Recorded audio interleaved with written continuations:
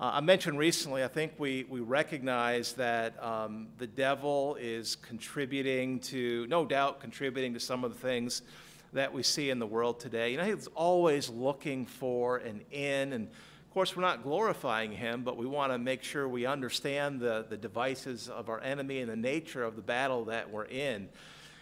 He's looking for any opportunity to distract God's people, to harm God's people, to create disunity, to draw us away from the Lord and distract us. And that's part of the business that he's in. But I'm thankful, Brother Richard, this morning that we have God's words to show us a biblical answer to the battle that we're in. The Bible shows us that we're in a spiritual battle.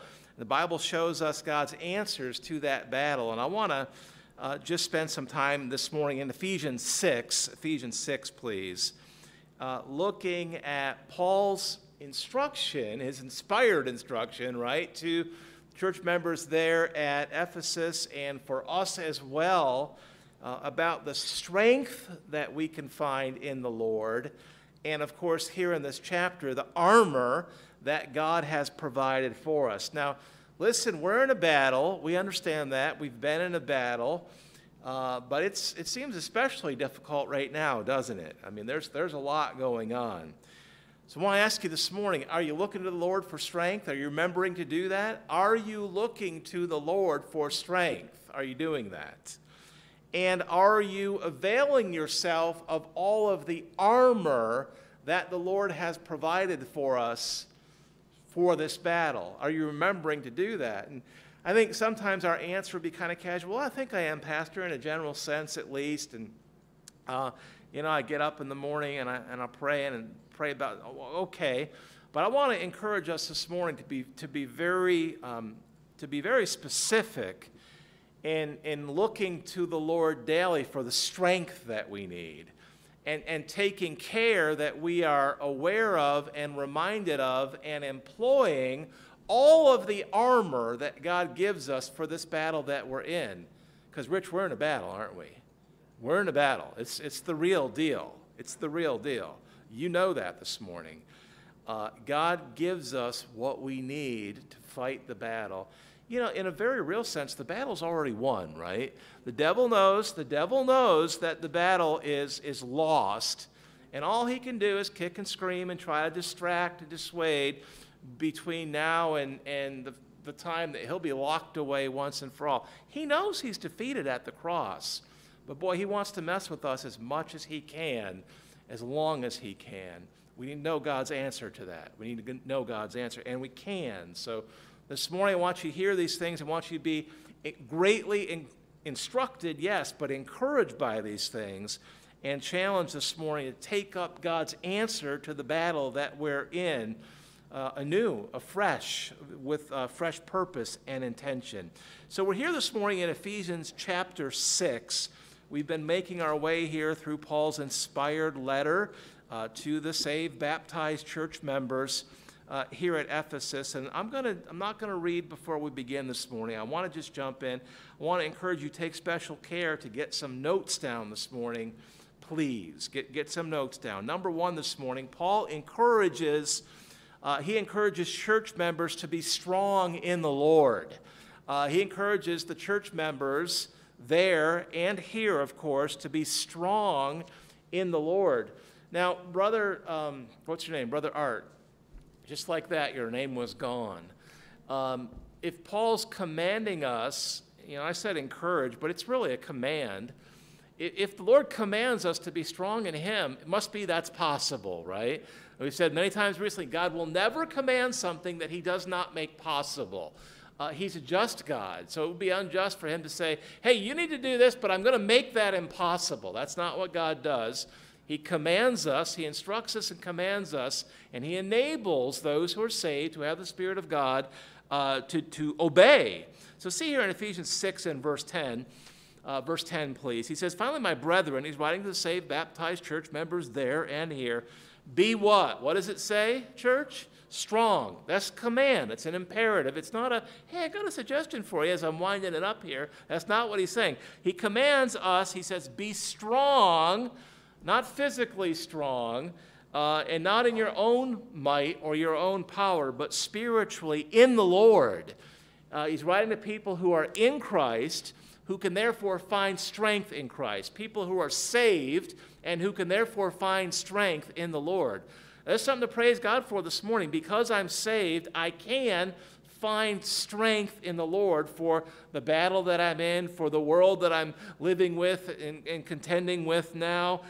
He says, be strong in the Lord and in the what?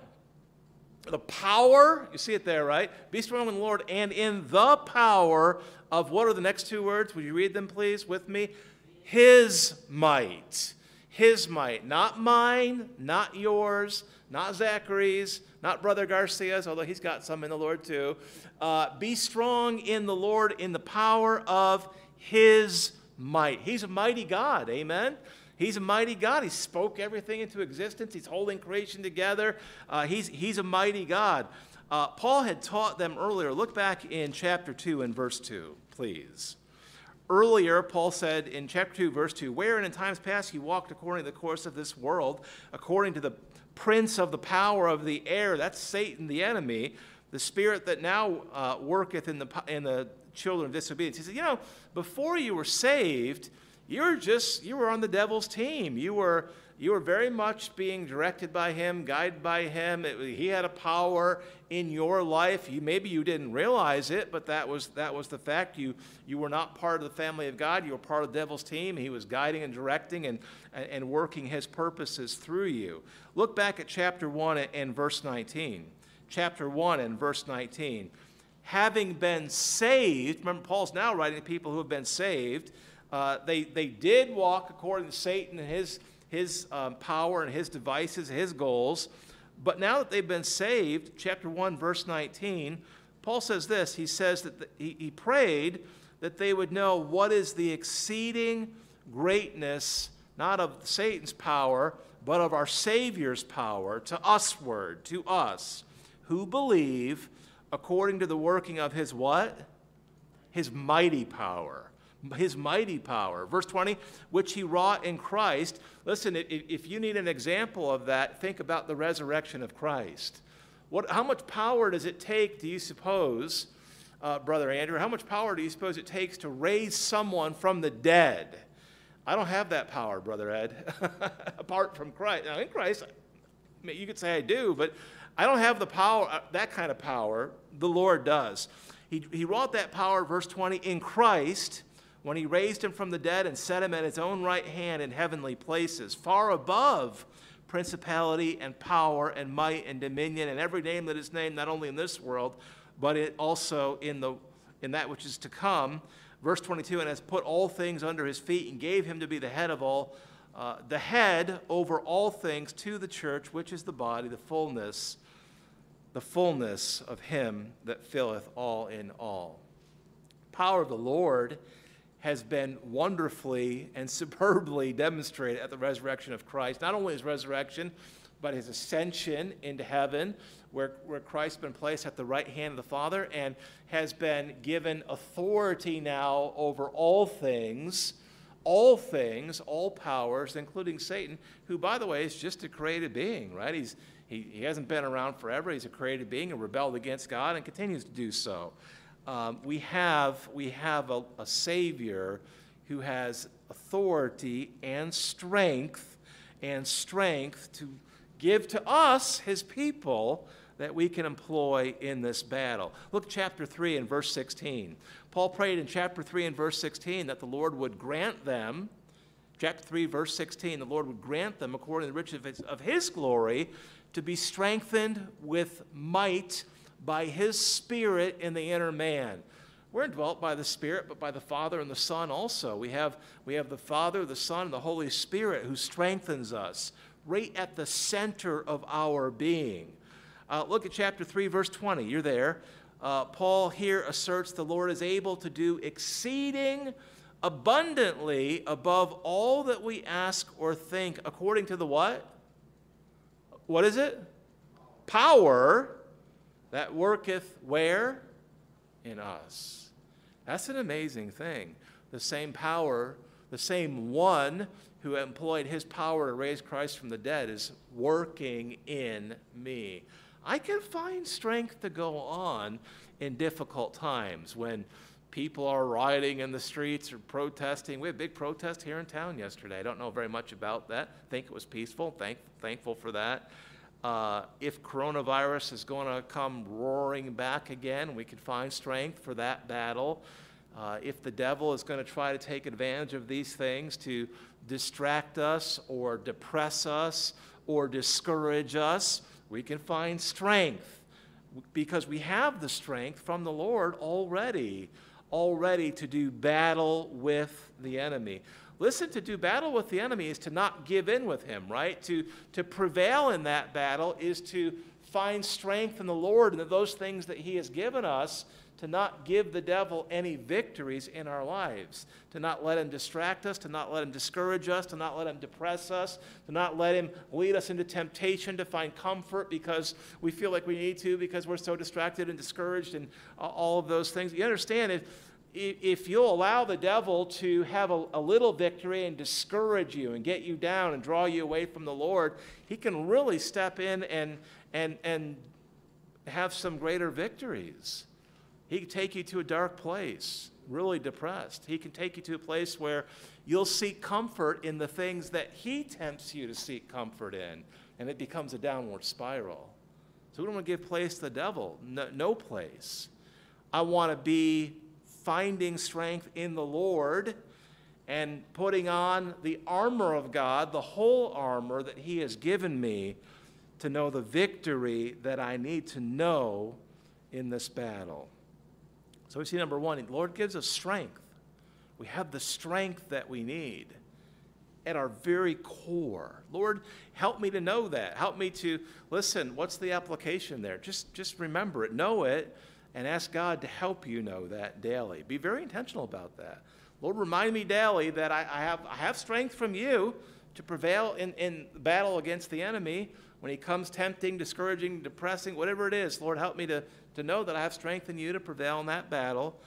Lord, help me to know that strength. Help me to know that strength. It'd be a good time to be praying that every day. God, remind me daily of your strength. God, help me to know your strength, to employ that strength daily. And then the armor. Lord, help me to be reminded of all of the armor that you have given us for the battle that we are in today. I want to not rush this morning. So I want to look at some of the armor this morning. And then tonight at 6 o'clock, we'll be online, but please tune in tonight at 6 o'clock. That'll be the second part, the conclusion of the armor. So we don't need to rush, and I don't want to keep you here well past noon for safety reasons. So we're not going to rush, but we'll look this morning, we'll look at the first three parts of the armor God has given us to prevail in the battle that we're in with a very real enemy. And tonight at 6, we'll look at the last 4 will be our plan. So number 2 this morning, Paul commanded the Ephesians to put on the whole armor of God. I want you to get it down that way, please. Paul, it's really the Lord. Let's get it down that way. The Lord commands church members to put on the whole armor of God. I want you to see this language twice. In verse 11, the Bible says, put on the whole armor of God. Now, remember, Paul he's in prison, and he's probably got Roman soldier there nearby, and he's looking at the different parts of the armor of the Roman soldier, and the Lord is allowing him to see how the different parts of the soldier's armor were protective for the soldier, and how they could also picture the spiritual armor that God has given believers. There's some allusions to this back in Isaiah. We'll look at that also. Paul, I think both things are probably being employed by the Lord here. Paul sees a physical soldier, and there's references to this armor back in Isaiah as well. Make a note of that. We'll come back to that. Verse 11 says, put on the whole armor of God. This is spiritual armor. Look at verse 13.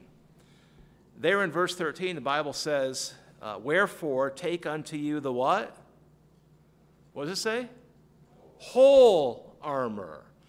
Why does the Lord say whole armor twice? Why does he use the word whole? What does it mean? All of it, right? He says, you need to put on the whole armor, all of the armor. Why does he say that twice? Why does he say that once? Why doesn't he say put on the armor? Well, I think the reason is this. There's a temptation maybe to employ some of the armor that God has given us, right? But to leave out or to leave off some of it. What happens if the Roman soldier went into battle without the breastplate on? What might happen, Brother Ed? You might take a fiery dart to the chest, right? It might kill him. He might be defeated rather quickly. He might be defeated. And so the Lord understands that we have a tendency to not employ all of the armor that God has given us. And we stumble in spiritual battle because of that. That just makes sense. We don't employ all that God has given us. We're not going to prevail to the extent that God wants us to prevail. Lord, help us to understand each and every part of the armor, the spiritual armor that you've given us to prevail in these spiritual battles that we are in. Look back at verse 11, please. Put on the whole armor of God. Why?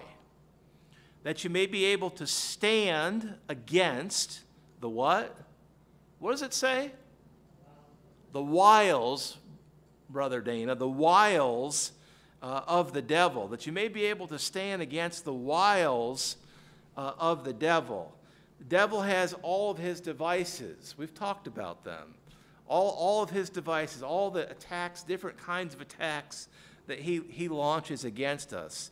All of the wiles, his devices, his battle strategies and tactics that he launches against us. We need to put on the whole armor of God so that ye, all of us, may be able to stand against the wiles, the devices, the attacks of the devil. It's God's instruction. It's God's command. It is a command. So you see, we're in a battle. We know that. God has given us strength to fight. That's the first part. Lord, help me to know that each day, to be reminded of that. God has given us spiritual armor to employ in the battle as well. Look at verse 12. We wrestle not against, why is this so important? We wrestle not against flesh and blood, but against principalities and powers, against the rulers of the darkness of this world, against spiritual wickedness in high places. We have very real spiritual enemies. Satan and his demons, they're real. Verse 13, wherefore take unto you, remember the you refers to all of us, it's technically plural.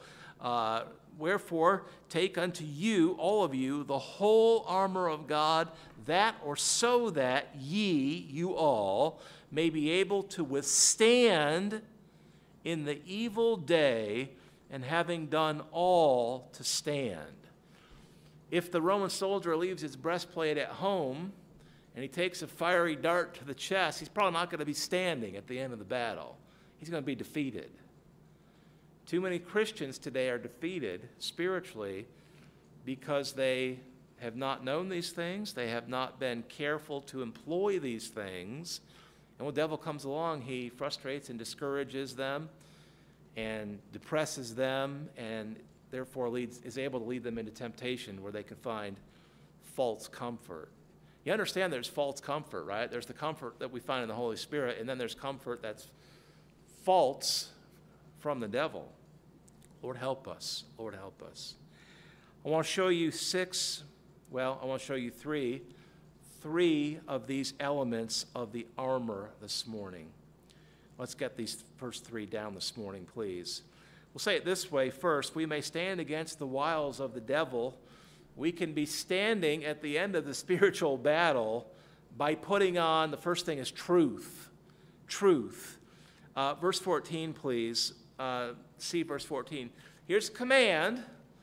Lord says, stand, therefore, having your loins, your midsection girt about, snug together with what? What is the T word there? Truth. So picture the soldier, he's got his belt on, and his loins are girt about the, what is this thing that would girt the loins? It kind of holds everything together, right? Think of your belt on your pants, gentlemen. It holds your pants in place, right? It kind of keeps things where they should be. It holds things in place. The truth here is likened to a belt used to snug the tunic of the soldier. It kept everything in place as truth does. So the first part of the armor is this belt, this belt that girts the loins. It's picturing truth. Truth. What happens if you go into battle without your belt, Zach? Parts of the armor might start to fall off, right? You'd be exposed, and you'd be exposed spiritually as well, is the idea here. The truth of God's word is an enormous part. It's the first thing on the list. It's the first. I don't think that's a mistake. The Holy Spirit had Paul to pen down these things in the order that the Spirit gave them. The very first thing on the list, no doubt, is among, or perhaps is the most important thing. It's the truth of God's words. Brother Ed, I used to teach that there's a philosophical culture war being fought over the nature of truth. I don't think that war is so much being fought anymore because I think the culture has decided that it's won. The culture has decided that the battle for the nature of truth has been won, and that there isn't one truth, but there's many truths. And I know we talked about this a little bit recently. Rich, we understand that the culture is teaching us that whatever truth is good for you is truth. This is the idea of relative truth, right? Find something that works for you and stick with it, and kind of live your life and measure your life against the standard of whatever version of truth seems to work best for you. This is why you have a culture that's celebrating the whole LGBT, what is it, IQ plus now? We've got to use a plus sign because we ran out of letters, I guess. I don't know what that's all about, but they just keep adding to that. And the culture has decided that there's nothing wrong with that lifestyle or those lifestyles that encompass that idea, that realm. It's just someone else's truth. It may not be truth for you, but it's truth for them, and therefore it's okay. Well, the Bible teaches against that. The Bible presents one form of absolute truth, the truth. The Bible presents the idea that truth is truth, and it's absolute, and you don't get to choose. I posted online this week something like this. Well, I can't find my quote now, but you may have seen it. I think I said absolute truth. What did I write? Did you see it? Did you see it? Absolute truth is Bible truth, something like that. You understand the Bible's absolutely true, right? And I hope you understand this morning, you don't have to prove that to anybody. Amen? You don't have to prove that to anybody. God has shown us in our hearts, He's convicted us in our hearts that the Bible is true. So that's our starting point. The Bible is true. God is true. The Bible reveals the Lord who is true, and the Bible says that it is His truth, and it's the only truth. There's an absolute standard of truth. The Lord has revealed that to us, and He's convicted us of that in our own hearts. You don't have to prove that to yourself or to anyone else. God has shown you that. In our Friday email, I included a verse, 1 John 5 and verse 20. You can just listen. 1 John 5 and verse 20 says this: "We know that the Son of God is come and hath given us an understanding, that we may know Him that is true, and we are in Him that is true, even His Son Jesus Christ. This is the true God and eternal life." You understand the Bible presents the Lord as the, not a, but the true God. Aren't you glad for that this morning? If you believe the Bible, there's one true God.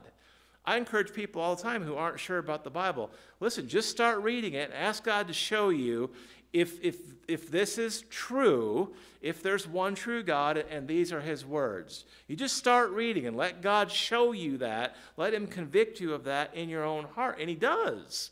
He does. That's how you know that it's the truth. And the Bible reveals the one true God. There aren't lots of gods. There's not lots of versions of Jesus. There's not a Jesus who came to save and who didn't accomplish what he was sent to accomplish. There's one Jesus of Scripture. There's one true God and one true gospel. The Bible says that it is the truth. Write down a reference, 2 Corinthians 6:7. The Bible is called the Word of Truth. It is the written revelation of truth that is absolute and unchanging. Write down another reference, please. Psalm 119 and 142, verse 142. The psalmist writes, thy righteousness, he's praying, thy righteousness is an everlasting righteousness, and thy law is the truth. The Bible presents one true God, one version of truth, and that the Bible is the true revelation of the one true God. Has God shown you that in your heart? Has he? Don't forget that. When everybody's saying, yeah, but that's your truth, Carol. That's your truth, Brother Ford. That's true for you. People say this. People said something like this to me. I'm glad that's good for you. I'm really glad that's good for you. That's your truth and you're living it. But my truth is over here. Let me live mine. Well, you can make a choice, but your truth is not the truth unless it's Bible truth. That's the truth of Scripture. Don't forget that, because the world is bombarding us with the idea that your truth is yours and mine is mine, and that's okay. That's okay. I know we have to be loving and tolerant, meet people where they are so that we can show them the truth. Don't be ugly about their truth being wrong, but graciously, lovingly, if they will allow you, introduce them to the idea that there's absolute truth, and the Bible is absolutely true, and there's one true God, and you can know the truth, and it'll change you. The truth of the gospel of Jesus Christ will change you. People need the truth. What do you do with this? Well, we're called to girt ourselves about with the truth. We're called to have it, to know it, to keep it close to us, to allow it to kind of hold everything together in our lives. It will do that if you have it. It will do that. The truth of God's words will kind of hold your life together for the battle that you're in. It'll help you keep it together when you're in the spiritual battle that we are in. But you've got to know it, and you've got to have God's help to apply it. You've got to choose it. Psalm 119 and verse 30, the psalmist writes this. He's praying, and he says, Lord, I have chosen the way of truth. Thy judgments have I laid before me. Did you hear that? He says, Lord, I've chosen the way of truth. You've got to choose that way, the way of truth. And you've got to have the Lord's judgments or his words before you so that you can see them and know them and be reminded of them. Now, sometimes just opening the Bible and letting your words fall where they will, that's better than not being in the Bible. But boy, how much better when you get in the Bible and you say, okay, Lord, I choose your truth. I'm going to put my eyes in your word, and you begin to pray. God, show me your truth. Teach me your truth. In Psalm 86 and verse 11, the psalmist prayed, teach me thy way, O Lord. And then he says this, I will walk in thy truth. He chose truth. He got into the Bible, and the psalmist said, Lord, teach me your way, and then I'll apply it. I'll walk in truth. We need to do the same thing. You need to choose it. I'm not going to I reject this idea, this postmodern idea that there's many truths. Rejected. Stamp it rejected and leave it behind. Lord, I choose your truth. I'm going to be in the Bible as much as I can be. I'm going to pray, Lord, teach me your truth. We have the Holy Spirit indwelling us. His ministry includes helping us to remember and understand the Word of God. But pray anyway. God, show me. Show me what you want me to see. Teach me your truth so that I can walk in it. And then pray, God, help me to walk in it practically. Help me to apply it the way that you want me to do that. Do you believe if you would do that, that it would help you to kind of keep everything together in a time of chaos and disorder and just so much spiritual battle? Would that be a help? You better believe it'll be a help. Lord, help us to do that, to be girt about with truth, to choose it, to be in it, to pray, help me to know it. Lord, you teach it to me and help me to walk according to it the way that you want me to. God will make changes in your life as you do that, and it'll be a blessing to you, a help to you, and a blessing to God as well. Now, consider this. If you have the truth, about what is right, you could put on righteousness. That's the second thing. It's the second part of the armor, the breastplate of righteousness. Number 2 this morning. We can stand against the wiles of Satan, against the devil, by putting on righteousness, which is likened to a breastplate, that part that protects the chest. It's particularly important to protect the chest, right? Why is that, Richard? There's importance to the heart, right? I need the heart to be protected. We could stand against the wiles of Satan by putting on righteousness, which is likened to, pictured as the breastplate, that part of the spiritual armor. Verse 14 says this. Stand therefore, having your loins girded about with truth. That's the first thing. And secondly, having on the breastplate of, well, say it with me, church. What does it say? What does it say? Righteousness. Well, what is righteous? Well, look, I've said this many times. What is righteous? Well, look at the word. It starts with right. It's what is right, having rightness, righteousness in your life. How do you know what is right and what is wrong? Church, is there an absolute version of truth that it's absolutely true no matter what? There is. How do you know what is right and what is wrong? The world says, hey, my heart tells me that. My heart shows me that. See all kinds of signs. Follow your heart. There's the sign up here near Town Hall. It's encouraging the seniors to trust their heart and their journey. No disrespect to who wrote that, but I don't even know what that means. It seems to be encouraging people just to trust themselves, right? Trust yourself. My heart's desperately wicked. How about yours? That's what the Bible says. You're the pastor. My heart's desperately wicked. How about yours? That's the natural state of my heart. That's the natural state of my heart. I can know what is right and righteous and live righteously because I have God's words to know what is right and what is wrong. And I have the Spirit of God who helps me to learn these things. Teach me thy way, O Lord, and I will walk in thy truth. I will walk righteously. I will walk righteously. Understand in the Bible. Now, stay with me for a second, please. Stay with me longer than that. Righteousness here is the idea of what? Obedient living, right? It's the idea of obedience, Brother Steve, to the Word of God. The Bible says here that living righteously has the power to protect us from the wiles of the devil. Well, how? That is what it's. Can we agree that's what it's saying?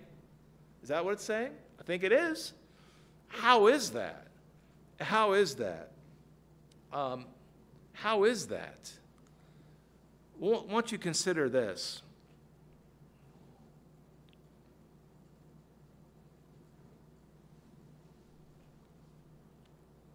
Why don't you consider this?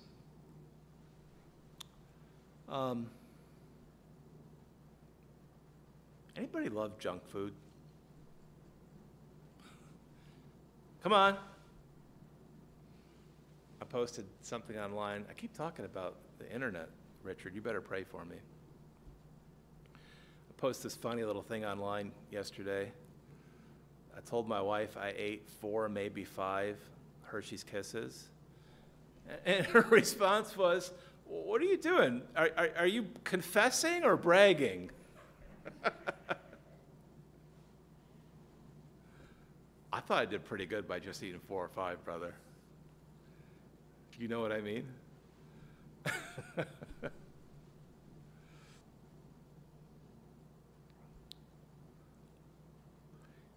you love junk food? It's good.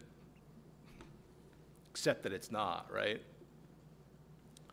How can you, if you want to make a change to your diet and push out things that are not good for you, what do you need to do? You're going to push out stuff that's bad for you in your diet. What do you have to do? What do you have to do? You have to start eating what? Healthy food, stuff that's good for you, right? If you fill up on good stuff, you just fill right up to the top with good stuff, it'll be easier to not eat the bad stuff. I'm not saying the temptation's not still there, right? It might be. But it'll be easier to manage the temptation to get too deep in the junk food if you fill up on good stuff. Listen, if you will fill your life with righteous living, if you just occupy yourself with doing right, the temptation to do wrong, your availability to do wrong, you're just less available. You're doing right. You're less available to do wrong. If you will, with God's strength, with His grace, invest yourself in doing, thinking, and doing what is righteous according to God's words, you're going to be occupied with doing that. And you're going to be less distracted by the temptation to do something different and less available. If you're focused on doing what is right according to God's words, you're going to be less able to see. You're going to be less distracted by temptation and therefore less willing to give in to temptation. Men, if you keep your eyes on your own wife, you're less tempted to look at someone else's wife. Amen? You get the idea, right? Living righteously has amazing biblical power to protect from the devices of the enemy.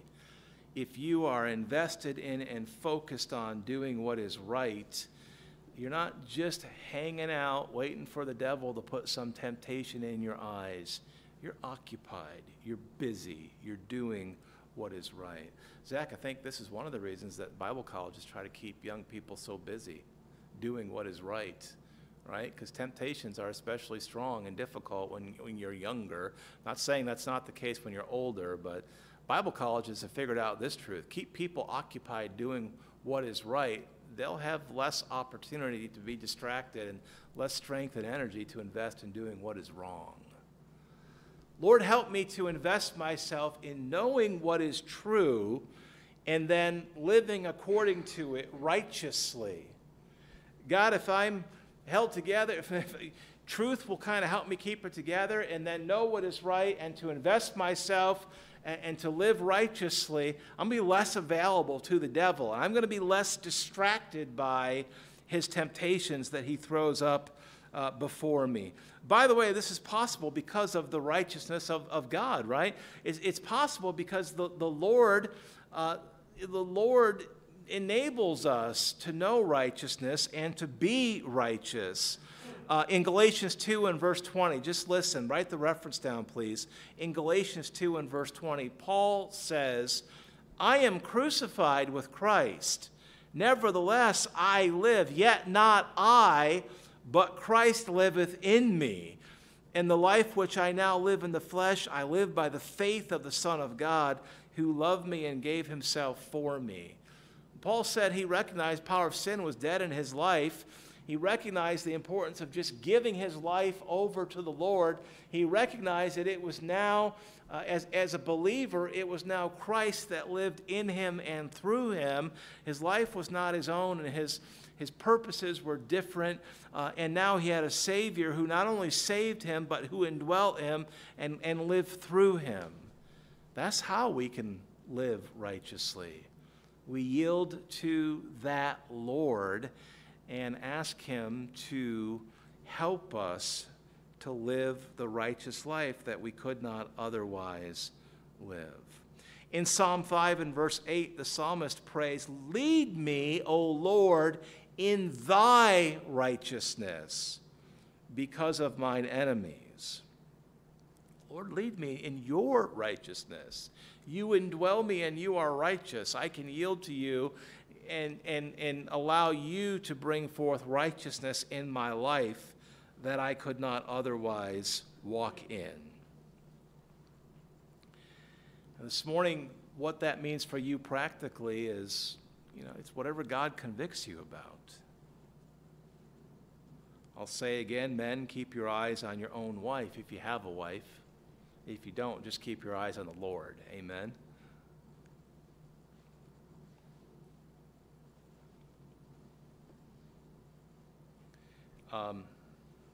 You watch TV? We watch a little TV. We try to keep it very righteous. Recently, we canceled our cable because we found a better, cheaper option and something thought could be a little more righteous too.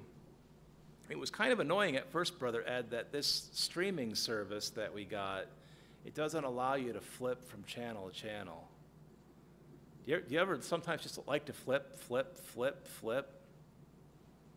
That could become like you're just looking for something to watch, right? Flip.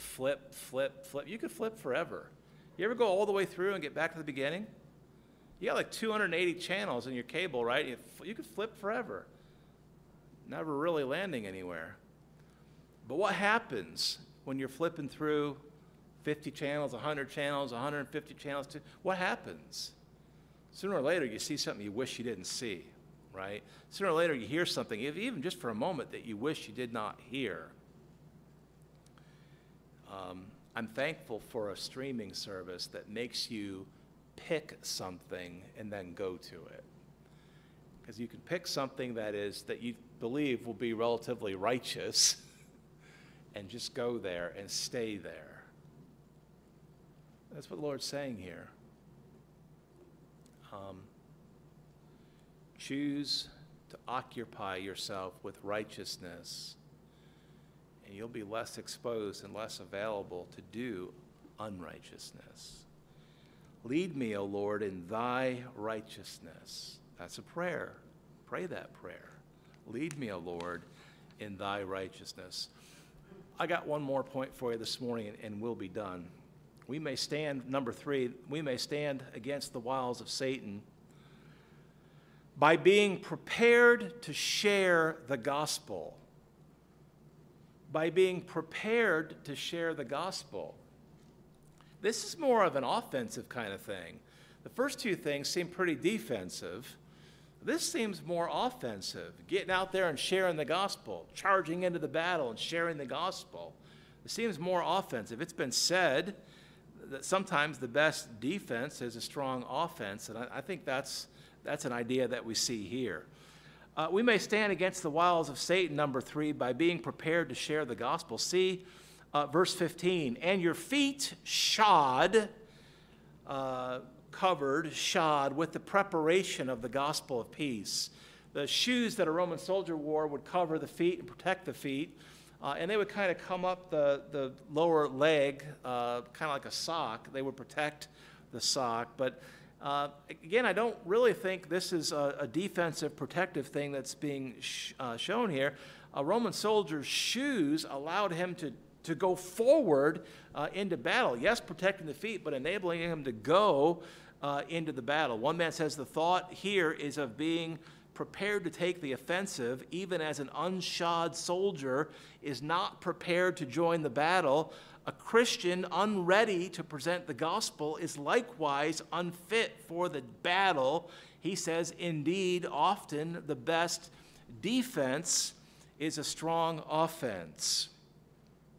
I read this account this week. I want to share it with you quickly. The safety of a mountain climber depends on being well shod, having the right shoes. The Swiss guides, mountain climbing guides, wear heavy shoes with sharp spikes in the soles. One bright July morning, a famous scientist of England started with two gentlemen to ascend a steep, lofty mountain in Switzerland. Though experienced mountaineers, they took with them the boldest guide in that area. After reaching the summit of the mountain, they started back and soon arrived at a steep slope covered with thin snow. They were lashed together with a strong rope, which was tied to each man's waist. "Keep carefully in my steps, gentlemen," said the guide, "for a false step here might start the snow and send us down in an avalanche." He had scarcely spoken when the whole field of snow began to slide down the icy mountain, carrying the unfortunate climbers with it at a terrible pace. A steeper slope was before them, and at the end of it, a precipice, a drop-off. The three foremost men were almost buried in the whirling snow. Below them were the jaws of death. Everything depended on getting a foothold. The guide shouted loudly, "Halt! Halt!" and with desperate energy drove his iron-clad, nailed boots into the firm ice beneath the moving snow. Within a few feet of the precipice, he got a hold with his feet and was able to bring the party up all standing, when a few seconds more would have swept them into the chasm below. Being well shod enabled him to save that party from certain death. A Christian who is well shod, prepared to share the gospel, can lead others to the safety of eternal salvation. Now, you may still be wondering, well, how does that, okay, I accept that truth, but how does that truth help me in my spiritual battle with Satan? How does it help me to stand against his wiles, his devices, his tactics? Here's a couple thoughts and we're done. Someone who is prepared to share the gospel and who is occupied by sharing the gospel will be less available to Satan and to his temptation. So it's very much related to the last idea. Living righteously and occupying yourself with living righteously and knowing the Lord, submitting to the Lord's righteousness and walking according to it in your life just occupies you with doing that. You're focused on righteousness. A focus on sharing the gospel has same power and effect. You're occupied doing the Lord's work. You'll be less available to the temptations of Satan. That's one thought. But I think another thought, a better thought, is this one. Brother Garcia, if you were going into battle and you could convince your enemy that he was wrong to fight you, the battle could be averted perhaps, right? And think about this. As we share the gospel, more people who might be used of Satan to tempt us will be saved, right? That's the hope, right? Satan will often tempt us through other people, lost people. As we share the gospel with people, more people get saved, and then they become less available to be used by Satan to tempt us in a spiritual battle, and to lead us into sin. Sharing the gospel with people is a great help to them. They'll be saved. They can be saved once they hear the gospel. They can avoid hell. But it's also a great help to us because those same people become less of a spiritual problem for us over time, perhaps. That's the truth. And I believe that's the idea here in verse 15. Have your feet shod with the preparation of the gospel of peace. Be prepared to share the gospel. And do it. I told someone this week, I share some truth with you, share some counsel with you, but then it's going to be up to you to do it. You ever have the occasion to give someone counsel and you thought it was pretty good biblical counsel, but then they didn't do it? No doubt you have.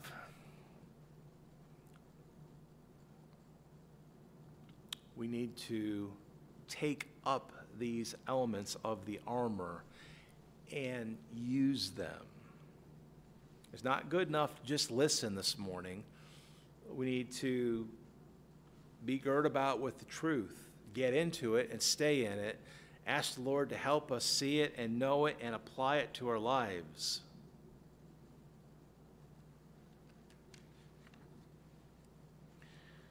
And as we do that, we can live righteously and be occupied investing ourselves in righteousness, serving the Lord and doing right. We'll be less available and less distracted by that which is wrong. Sharing the gospel will convert our enemies, our spiritual enemies, to the Lord and make them less dangerous to us. These are facts. Lord, help us to be serious about these things. Help us to take these up and apply them to our lives. Lord willing, tonight at 6, we'll look at the next 4 things. We'll be done with this section. Let's bow our heads and pray. Father, thank you this morning for your word. Lord, thank you this morning for your strength. We're so desperately in need of your strength, your might, your power in our lives. Lord, I thank you that it's available to us.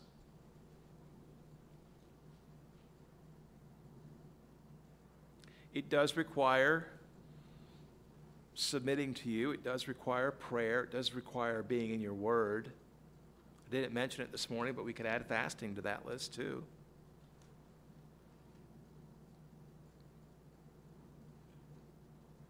And Lord, thank you for the armor. You have armed us for the battle that we are in. Lord, I know this morning that you're allowing this battle for good purposes. Father, we grow in trials, and certainly spiritual battles are trials.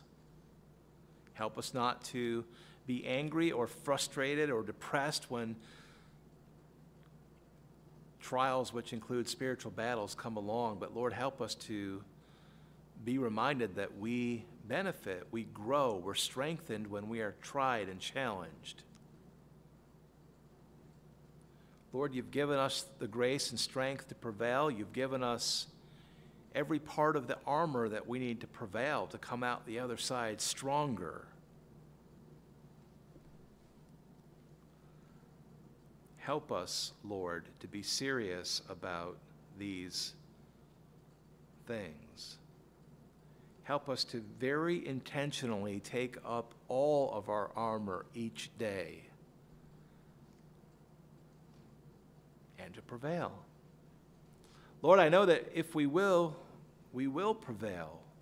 We'll grow and grow and grow. We'll not fall. We'll know spiritual victories, victory over the power of temptation. Our faith will grow. Our trust and reliance upon you will grow. And you'll be glorified in all of that. Help us to be very intentional about these things. Well, eyes are closed and heads are bowed. I want to give you an opportunity just to pray, and we'll close. I want to encourage you to pray and thank God for the strength that he gives, for the armor that he gives. If you've not availed yourself of these things, confess that and ask the Lord to help you take up this armor in a very practical way this morning.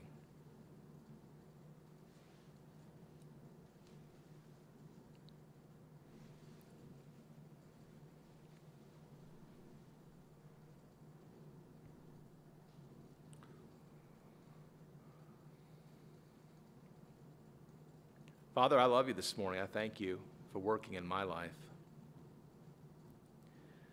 Thank you for working in our church. Thank you for your strength, for the armor that we have been provided by you. Help us to use it now, I pray in Jesus' name. Amen. Praise God for the armor. Zach, you come lead us in a closing song, please. Went a little bit longer than I planned to this morning, but we're good. You come and close us, please. You close us in prayer. We'll be dismissed to outdoors. And encourage you, please, if you possibly can, join us tonight at 6 for part 2, second and final part of this message. All right, have a blessed day. We'll see you outside.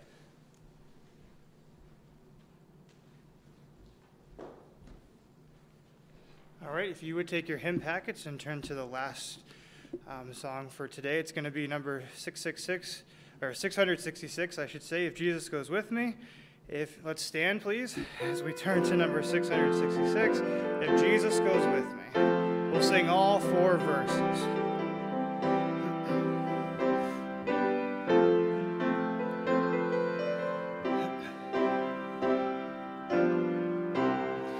It may be in the valley where countless dangers hide. It may be in the sunshine that I in peace abide. But this one thing I know, if it be dark or fair, if Jesus goes with me, I'll go anywhere. If Jesus goes with me, I'll go anywhere. 'Tis heaven to me wherever I be, if he is there. I count it a privilege here, his cross to bear. If Jesus goes with me, I'll go anywhere.